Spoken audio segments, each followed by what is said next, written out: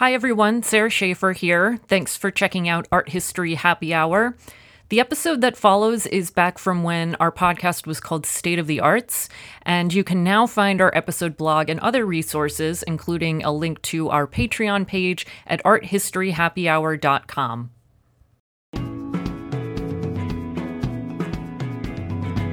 Welcome to State of the Arts, the podcast that explores how art and its history shape our world today. My name is Sarah Schaefer. And I'm Tina Rivers-Ryan. In today's episode, Sarah and I are going to discuss the aesthetics of fascism. And as you can imagine, one of our motives for wanting to record this episode right now is because in our current political climate, the phrase fascist is frequently used, sort of being bandied about by people on both the right and the left to describe politicians that people don't like. So in today's episode, we wanted to unpack the question, what is fascism? And it's an interesting topic for art historians to consider because fascism is not only a political ideology or set of beliefs, but also it's strongly associated with a particular visual style. So in other words, fascism seems to be almost as much an aesthetic as it is a political position. Another reason that we wanted to look at this topic of fascism right now is because one of the primary examples of the fascist aesthetic is the 1936 Olympics, which was held in Berlin in Germany under Adolf Hitler. And the 80th anniversary of the 36 Olympics is, of course, this year. We just finished the 2016 Olympics, and everyone has Olympics on the mind. So between the political climate and everyone talking about fascism and the fact that we just had the close of the Olympics, which at a certain point in its history was closely aligned with fascist aesthetics, we thought now might be a good time to think about this question of what do we mean by fascism in art history. As always, before we delve into a topic, it helps to define our terms. We don't want to get overly technical about what we mean by fascism. Of course, this is a topic of extended debate amongst political theorists and historians. We are going to take our definition from the Encyclopedia Britannica. You can consult their lengthy entry on fascism for yourself. We'll put a link to it from our website. As the encyclopedia explains, the modern use of the word fascism takes its origins from the fascist party of Mussolini, who took the name of his party from the Latin word fasces, which refers to a bundle of elm or birch rods, usually containing an axe, used as a symbol of authority in ancient Rome. That's pretty much a verbatim quote from them. And I'm going to go on reading here because I think it's pretty helpful. Although fascist parties and movements differed significantly from each other, they had many characteristics in common, including extreme militaristic nationalism, contempt for electoral democracy and political and cultural liberalism, belief in natural social hierarchy and the rule of elites, and the desire to create a Volksgemeinschaft, which is German for people's community, in which individual interests would be subordinated to the good of the nation. So end quote there. So fascism, just to recap, the word in its modern usage directly comes from Mussolini's fascist party. It now refers to a large cluster of political movements, mostly evolving in the early 20th century, although, of course, we have the sort of rise of neo-fascism, which we'll talk about later in this episode. If it's not a single movement, it does have certain sort of characteristics that manifest in all the various different fascist movements that we see in the history of the 20th and 21st century. So one of those characteristics is opportunism. So essentially saying something just because you think it will be politically expedient, because it will win over the people, not necessarily because it's an authentic belief that you hold yourself or a principle. Preying on people's sense of insecurity and vulnerability. So, for example, playing on people's fear of an impending revolution, fear of immigrants, a desire to consolidate power over formerly independent institutions and organizations. And this is not simply a matter of bureaucracy. It's not just a matter of like, oh, big government. It's actually about creating a total uniformity of message from the top down, about silencing dissent, right, and creating a homogenous worldview so that when you go to church and when you go to school and when you go to your sporting group, you're getting the same message over and over and over about, for example, one must, submit totally to the will of the Führer. Imperialism, another characteristic of fascism.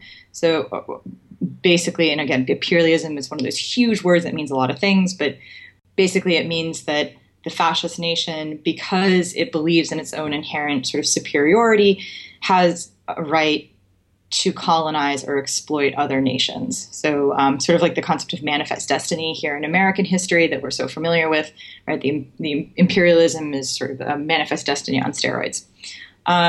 Finally, we have misogyny, racism, xenophobia, the suppression of queer sexualities and identities.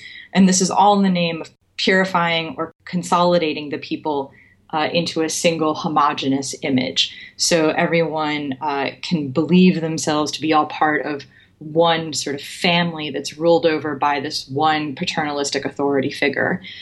So these are some of the major traits that we associate with fascism.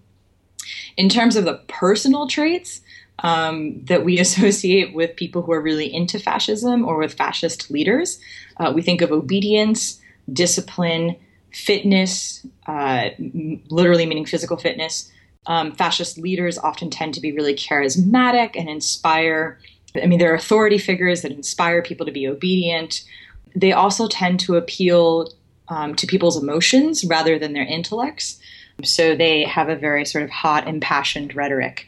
Think basically the opposite of Barack Obama, and that is the sort of like fascist mode of address. Politically, where did fascism come from? I'll be very brief. Most of the sort of major historians consider that it emerged out of the backlash to the revolutionary movements happening in Europe from the end of the 18th century onwards. So the more revolutions that Europe experienced, the more that society was destabilized, the more people became attracted towards a model, a social model, a political model that offered some kind of stability, right? And that's what fascism is ultimately about. It's about total stability achieved through total homogeneity and total control. It is primarily associated with Europe, although it certainly had adherents in the US, South Africa, Japan, Latin America, and the Middle East. Major examples of fascist leaders, aside from Mussolini, leader of the Fascist Party, also Hitler, right, in Germany, Francisco Franco in Spain, and one could even argue that the KKK here in America was also sort of a fascist organization.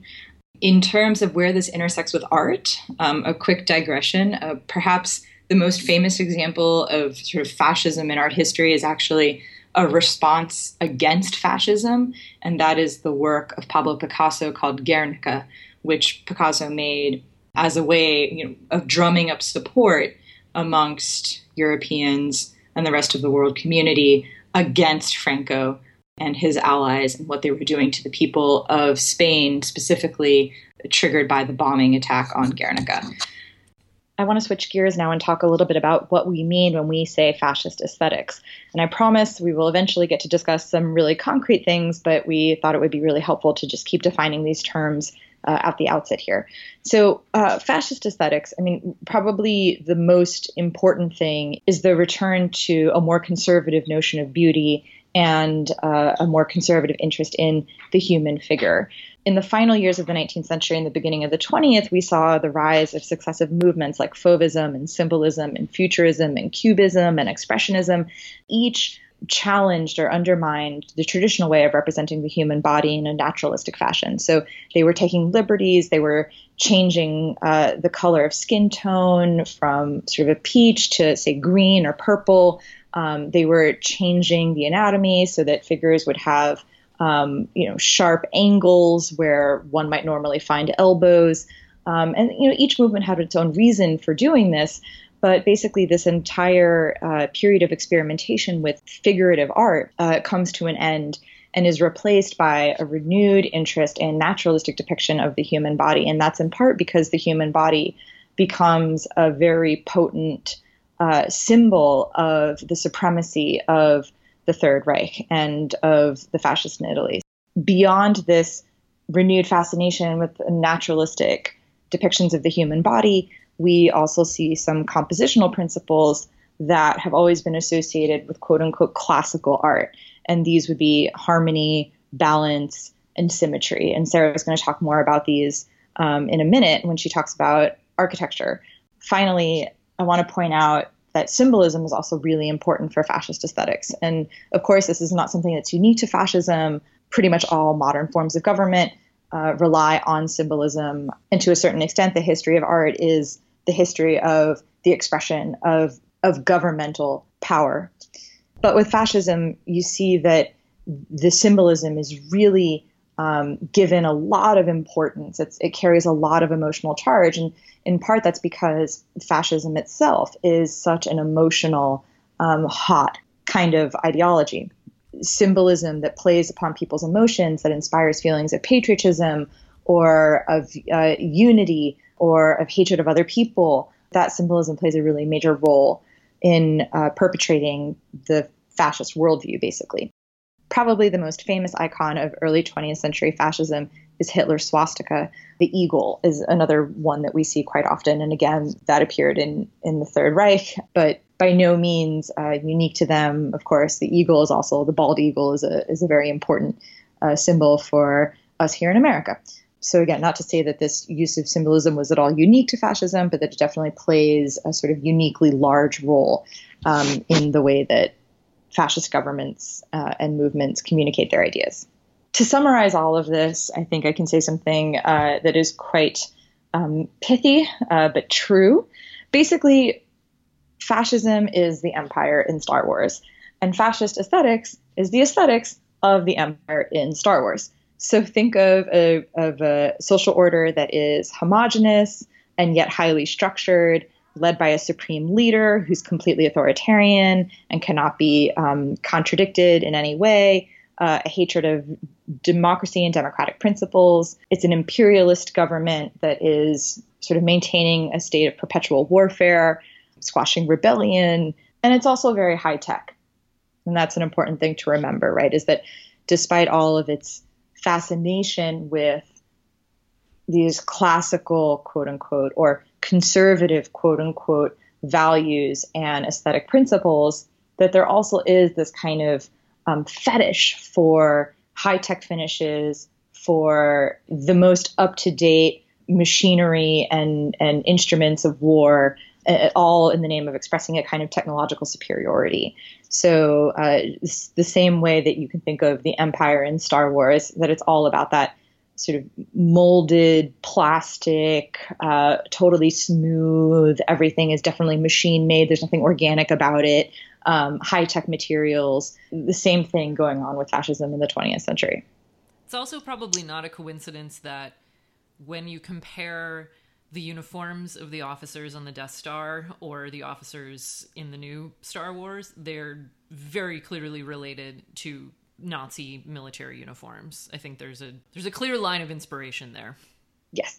And I think we're not the first people to note this at all, but yeah. In terms of fascism today, often it deploys the same strategies, has the same characteristics, perhaps just sort of the nouns have changed. So there's different scapegoats or different weapons that are being promoted. So, for example, formerly the enemies of fascism were liberals, communists, and Jews. Now the enemies of fascists are non-European immigrants, like people from the Middle East or North Africa who are coming into Europe. So we could say that the National Front in France, their slogan is France for the French, which is actually the same slogan as the French fascists of the 1930s, led by Marine Le Pen, that this National Front is a kind of neo-fascist organization. The neo-Nazis that emerged in the 1990s, the American militia groups of today have some fascist tendencies, right? And then, of course, most sort of controversially, we could say that Republican presidential candidate Donald Trump seems to have some of these same tendencies. And Sarah will return to this issue at the end of the episode. I know it's come up multiple times, the negative connotations with Florida and Miami in these episodes, and I do have to say, whenever I hear militia groups, I think of the Michigan militia. So my home state is not immune to these kinds of negative connotations that we always see with Florida in your home state. Thank you. Yeah.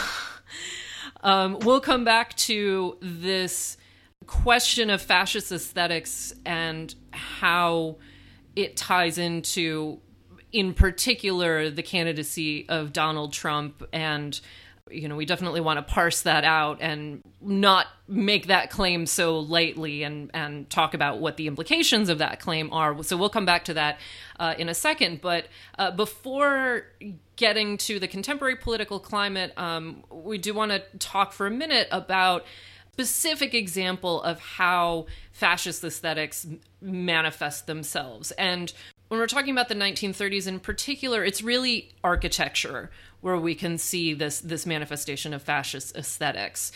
Fascist architecture is most closely associated with Italy under Mussolini, so roughly from about 1922 to 1943.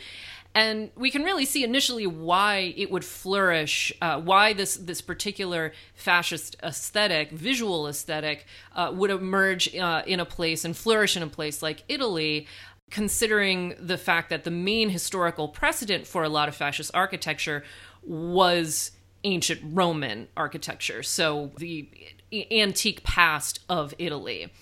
So in that way, there's a strong national implication to the appropriation of this antique precedent.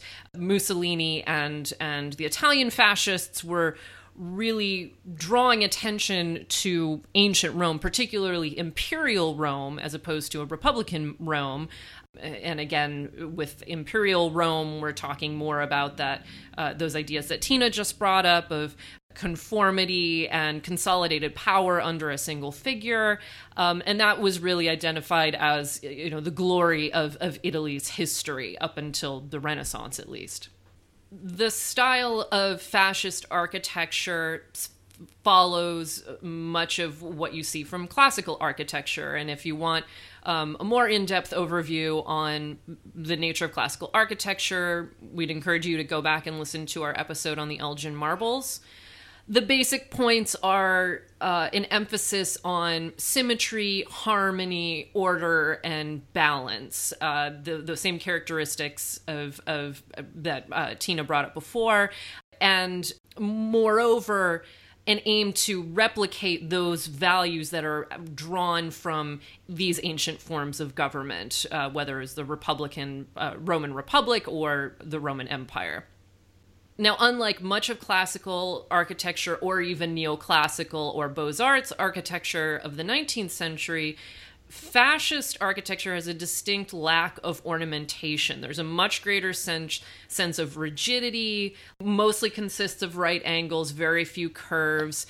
Now, if you look back at something like the Pantheon in Rome, constructed in the 2nd century AD, the architecture and the ornamentation is relatively minimal, but still when you look to the top of the columns, you have these capitals. They're called Corinthian capitals, which are characterized by having these very elaborate leaves and scrolls. And fascist structures, on the other hand, tend to have very little ornamentation like that. Lots of straight lines, like I said, very few curves. It's one of those moments where you really can make one-to-one correspondence. The symbolism is so transparent. It's oh, they use right angles and create rigid structures because they're a rigid, inflexible social order. Right.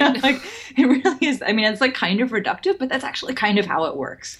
Right. And it's also paradoxical when you read about fascist architecture, it's often described as very modernist, which seems counterintuitive because it's drawing from this antique classical past that has been revived over and over again in myriad forms since the Renaissance, at least.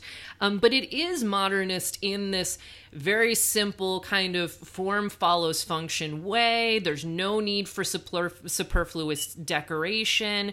So there's an interesting fusion here of tradition on the one hand and modernity on the other. And that idea of modernity is also central to fascism, as are traditional values. Arguably, fascist architecture had a much greater presence in Italy, and you can actually still find a lot of examples of fascist architecture in Italy, surviving examples. And Tina and I have a friend who was recently in Italy and posted lots of pictures on Facebook of examples of fascist architecture that still remain. But we're going to focus for a minute here on a German example, what was known as the Deutsches Stadion, which translates to German stadium, just just outside Nuremberg. The stadium was designed by architect Albert Speer, who was Hitler's preferred architect. Now, if Albert Speer's name sounds familiar, you are either a real lover of World War II history, or you are a lover of light spectacles and like of Tina light, is. like I am. So when I think of Speer, I think of the Cathedral of Light, and it's hard to describe exactly. I mean, the effect really must have been stunning in person. We'll put an image of it up on our blog. But basically, Speer designed this for Hitler. It was installed at Nuremberg. And what he did was he took 152 anti-aircraft searchlights. So these are giant spotlights that they would use to cross the sky looking for aircraft overnight, secret bombing missions, for example, coming over from the Brits. And he pointed them straight up in the sky and basically created a virtual space, like a virtual wall surrounding the rallying area at Nuremberg. And so this was known as the Cathedral of Light, because that's kind of what it looks like. He's creating a giant, tall structure stretching up into the sky made out of nothing but electric light. And so this started around 1933. And he actually borrowed these searchlights from they were anti-aircraft searchlights, and they were actually used by the military for that purpose. And so they were borrowed from the military. They're sort of repurposed. And I think that's amazing because it speaks to the fact that, Hitler and Speer and Goebbels and all of them understood that the symbolism, was almost as important as any actual military measures. So that using these spotlights in this way was just as significant as using them for their, as actual anti-aircraft searchlights. The foundation stone for the German stadium was dedicated by Hitler on September 9th, 1937. And this was planned to be the largest sports stadium in the world. It would have held over 400,000 people. Now, Tina goes to a lot more sporting events than I do, so I don't really have a good sense of how many people 400,000 in a sporting arena is. I know I've been to some hockey events that had less than 100,000, and that seemed like a huge number of people. So 400,000, nearly 500,000 people in one stadium. It's a lot of people. Yeah, I mean, to give a sense of comparison, I've been to 2 sold-out games at Wembley Stadium in London, and that's 90,000 seats, and that makes it the second largest stadium in all of Europe. So 400,000, so it's 4 times larger than Wembley Stadium. I mean, I can't even imagine what that is. I don't know of any stadium in America that's that big. Yeah. I mean, because I remember 90,000 people at Wembley Stadium was like bigger than the Super Bowl. So. Right. Yeah, my alma mater, University of Michigan, our stadium, which I only went to once because I don't really care about football, but that is called the Big House because it's the biggest college stadium, and that's like 100,000. So yeah, 400,000 is a lot. That's the point. The idea with this German stadium was that it would host the Olympics forever. We have the system in place in which the Olympics are held in a different place every time, every 4 years, and this was the case in the 1930s as well. As Tina mentioned, the 1936 Olympics were in Berlin. The 1940 Olympics were in Tokyo. But Hitler's idea was that the Olympics would just be in Germany forever. Now, the German stadium wasn't ever completed. Construction didn't even get very far because of the war. But we do have documentation from a scale model that was created and photographed, and that gives us a good sense of how it was supposed to look and is a good example of fascist architecture that also ties into this question of the Olympics. The German stadium was not actually modeled after a Roman structure, but a Greek one, the Panathenaic Stadium in Athens. The Panathenaic Stadium was a marble stadium constructed for the Panathenaic Games that took place every 4 years. It was constructed in the 6th century BCE. And the Panathenaic Games were basically a smaller version of the ancient Olympics. Not as important in the wider context of the Mediterranean, but very important for the Athenians themselves. The Panathenaic Stadium was actually where the first modern Olympics were held when they were revived in 1896. The German stadium, Speer's German stadium, consisted of, or was going to consist of, an elevated entrance structure that kind of looks like an ancient temple with a colonnaded facade, behind which was a large colonnaded courtyard and this massive horseshoe-shaped stadium where those 400,000 people would sit. Although it was based technically on a Greek prototype, there are still strong Roman elements that ties it more to ancient Rome, ancient imperial Rome specifically. Along the outside of the stadium would have been an arcade with arches that was much more reminiscent of the Colosseum in Rome.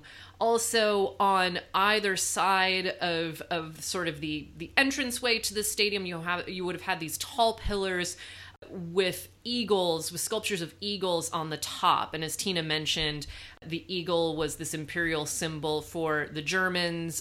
They actually took that from the Romans, so another Roman symbol that they appropriated. We don't have many great, super specific images of the model, but we can make out from the images that I've seen figural sculptures on either side of the stadium entrance. And it's very likely that the figures in these groups would have been the kind of athletic, idealized neoclassical figures of the type that were produced by Hitler's favorite sculptor, Arno Breker. This is the guy who was responsible for producing much of the public sculpture associated with the Nazis. And his work was famously on view at the Great German Art Exhibition, which was positioned in opposition to the famous Degenerate Art Exhibition. This was the show which works by the Dadaists and the German Expressionists, the avant-garde artists whose works were considered in opposition to German values. Another thing about the German stadium that is important to tie into fascist aesthetics is, as we've mentioned, its sheer immensity. A big part of Nazi public strategy was creating these vast spaces for mass audiences. Because it was such a huge endeavor, it would have cost a lot of money to actually build. This was something that apparently didn't faze Hitler at all. And Speer wrote in his memoirs that Hitler said, quote, "That's less," and I don't have an exact figure for the numbers, but in response to the numbers, Hitler said, quote, "That's less than 2 Bismarck-class battleships. Look how quickly an armored ship gets destroyed, and if it survives, it becomes scrap metal in 10 years anyway. But this building will still be standing centuries from now." So here we see the importance of this monumental form of architecture in creating a legacy for Hitler, for the Nazis. As I mentioned, construction halted with the outbreak of the war. There was a lot of heavy fighting nearby, near Nuremberg at the end of the war, and much of that area was completely destroyed.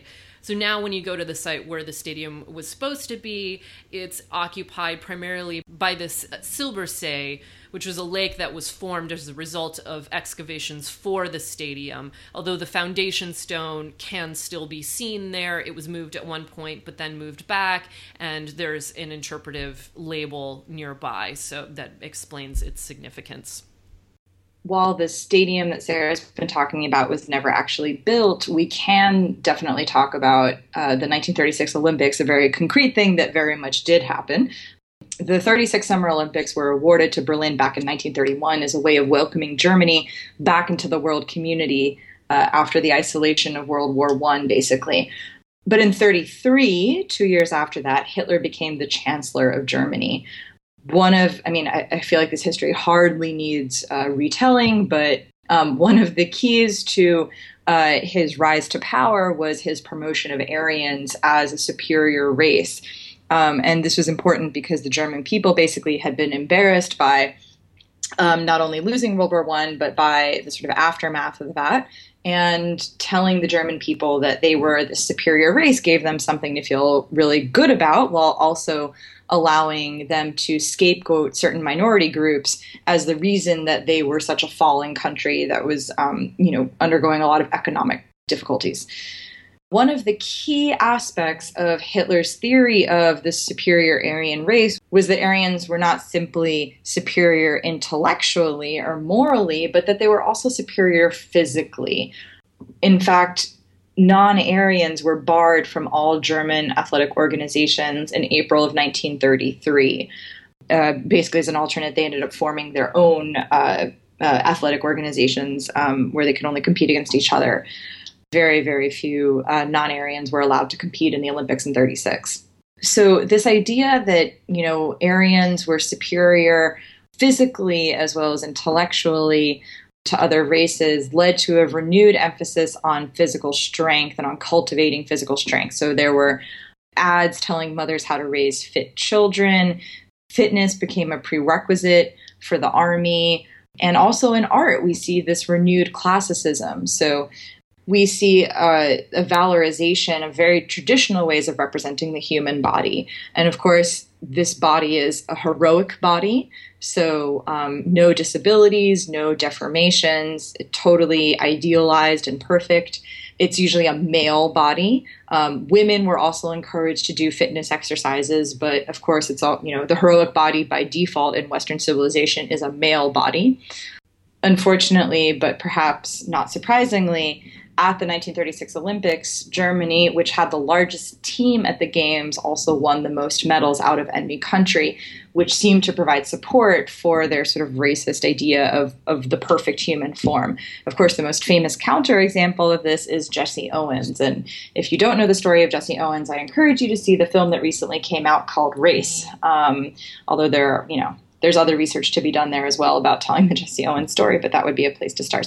On the one hand, the Olympics were meant to be a kind of platform for this, racist eugenic ideology of the Nazis, thinking that the Aryan race was superior to any others. But on the other hand, the Olympic Games were also just a propaganda message about the strength and power of the German nation, in much the same way that today's modern Olympic Games are used to sort of showcase or show off a country's major city, usually a capital city like London, for example, or Tokyo.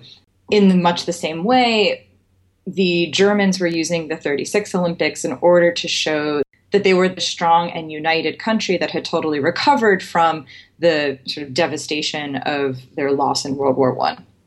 Now, in order to put their best face forward to the rest of the world, in the same way that Rio improved its public transportation and started, heavy policing of the favelas, Germany basically masked its anti-Semitic and racist policies as well as its growing militarism. And all of this history is outlined by the United States Holocaust Memorial Museum, and we will put a link to them up on our website as well.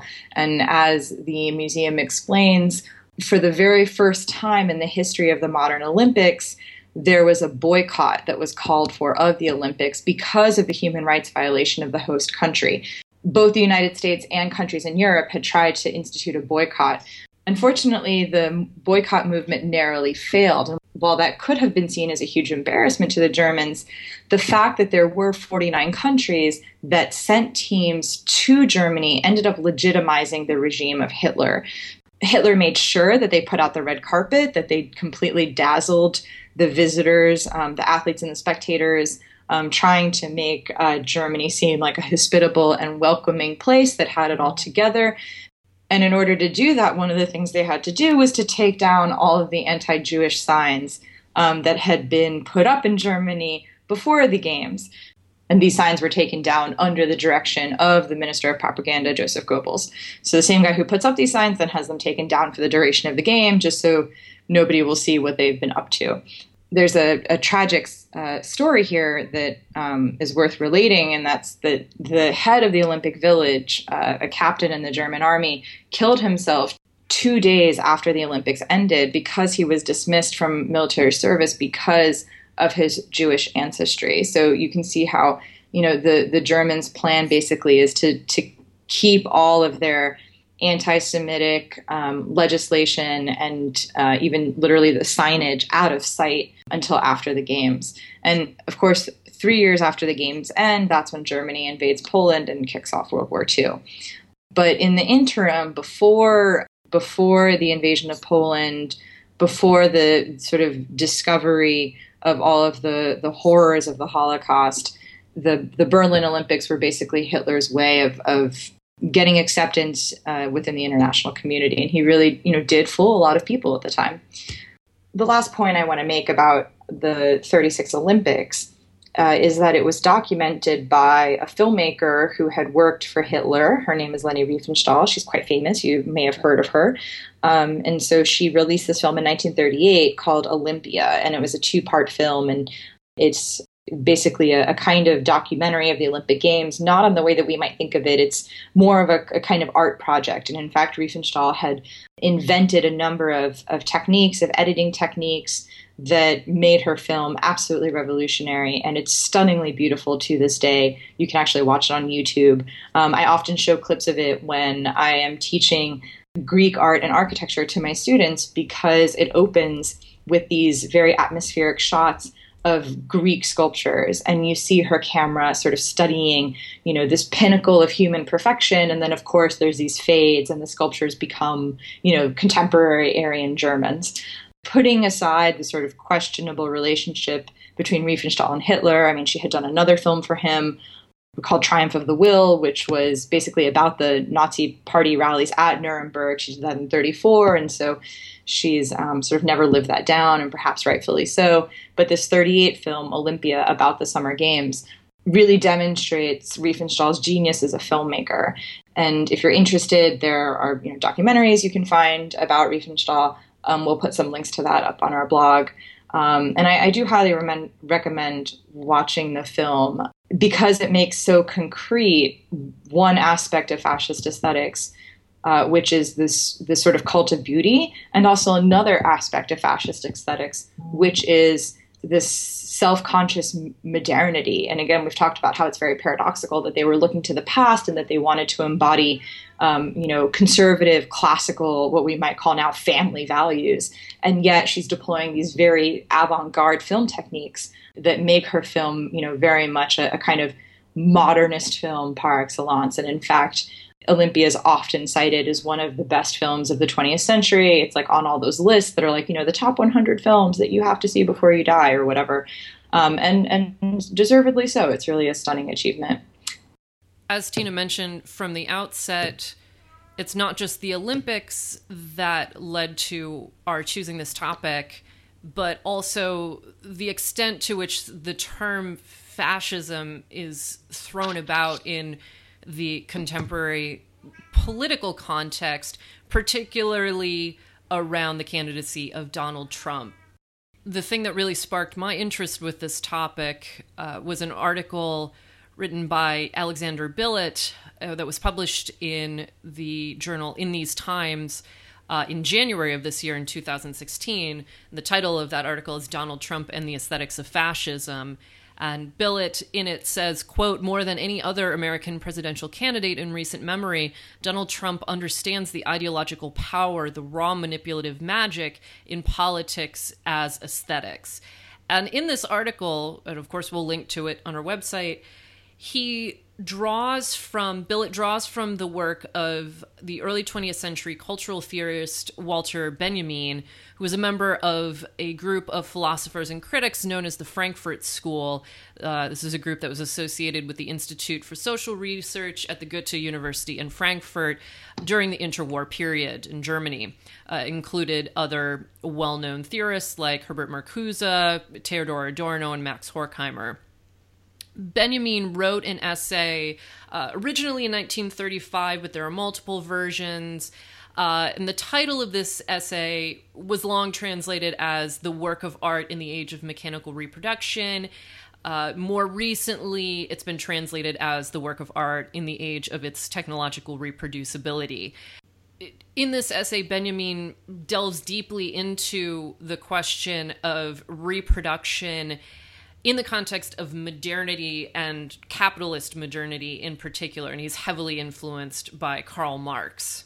What Benjamin is really responding to, well, there are a few things he's really responding to in this essay. One is the rise of fascism. He's living in Germany in the 1930s. When we're talking about art, he's responding to the rise of film. Benjamin saw the fascists using modern forms of reproduction like film for the purposes of political manipulation. He notes that the rise of film means that the most successful politicians are going to be those that function essentially like, he says, stars or champions. And that's why fascist dictators emerge as victors, is because there's this correlation between celebrity and politics, and that their ability to sort of appeal to the emotions of mass audiences. The sad end to this story is that Benjamin fled Germany, fled Nazi persecution. In addition to being a critic of fascism, he was a Jew. He went to Spain, which was, of course, under the control of the Franco government, which had agreed to turn refugees back. And knowing that he was basically going to be handed back to the Nazis, Benjamin committed suicide. Now, as Billet points out in his article, this idea of celebrity, of using media for political manipulation, is where we can see the aesthetics of fascism and the Trump candidacy merging. Now, of course, Trump isn't the first person to do this. We can think back to someone like Ronald Reagan, who was a movie star before he was president, or Arnold Schwarzenegger or Jesse Ventura, celebrities who had successful political careers as well. And while the idea of Trump being a fascist is one that's thrown around quite casually, and there are a lot of reasons for this, Billet and others are very careful to not equate him so easily with Hitler or Mussolini. And the important thing really here, I think, for Billet is that it's this use of aesthetics, this use of media, of the mobilization of modern technology for the purpose of establishing relatively conservative values is something that really resembles the way that media was used by fascist leaders in the 1930s. The subsequent question becomes, how do we combat this, according to Benjamin or to Billet? And I think for both of them, I think the answer, and this is something that, again, we can see echoes in history with what's going on today, is to use art as a form of disruption rather than for the purposes of conformity, like it was used by fascists. In the early 20th century, we can look to examples like Dadaism or even Surrealism in its early manifestation, which was radically leftist and really aimed more than anything else at disrupting what it saw as mundane bourgeois existence. And there are certainly a lot of contemporary political artists, some of whom we've talked about, people like Banksy, who look to disrupt everyday life for political reasons. And there certainly has been a lot of protest art that has cropped up around the Trump candidacy. For example, the artist T. Rutt has produced multiple pieces that have gotten a lot of attention. For instance, the purchasing of a former Trump campaign bus, and the slogan on the bus was changed from "Make America Great Again" to "Make Fruit Punch Great Again." And the other side of the bunch says #WomenTrumpTrump. And this campaign bus travels across the U.S. An article in Hyperallergic discussing it makes an analogy to a Trojan horse. It's sort of like Trump supporters will see this bus and get excited thinking it's a campaign bus, only to realize it's satire, and that will presumably provoke anger.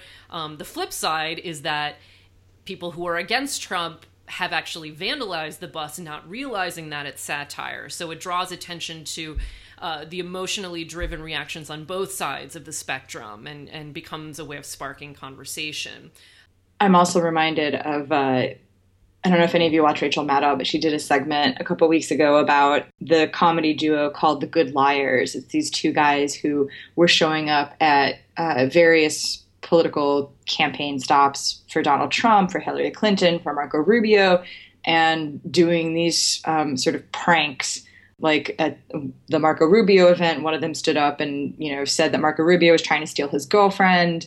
At another Hillary Clinton event, they showed up talking about how they were so excited to settle for Hillary. These guys are a comedy troupe. They're not artists. And yet this idea of politically motivated subversion is actually not too far from where the early 20th century avant-garde was.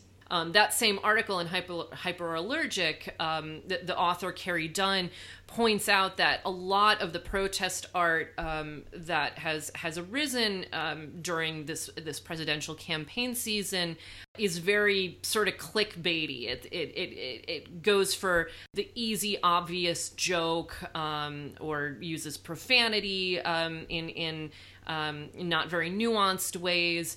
And Dunn suggests that the anti-Trump movement is still waiting for its Guernica, tying back to that example that Tina mentioned at the outset of Picasso's response to the fascist bombing of the city in Spain, and this work of art that has become an icon for a lot of art and protest in the 20th century. If you'd like to learn more about today's topic, you can find us on Facebook. We're at facebook.com/arthistorytoday. You can also find us at our website, which is arthistory.today. And you can connect with us on Twitter. Our handle is arthistttoday. That's ARTHISTTODAY. And don't forget to vote. Yes.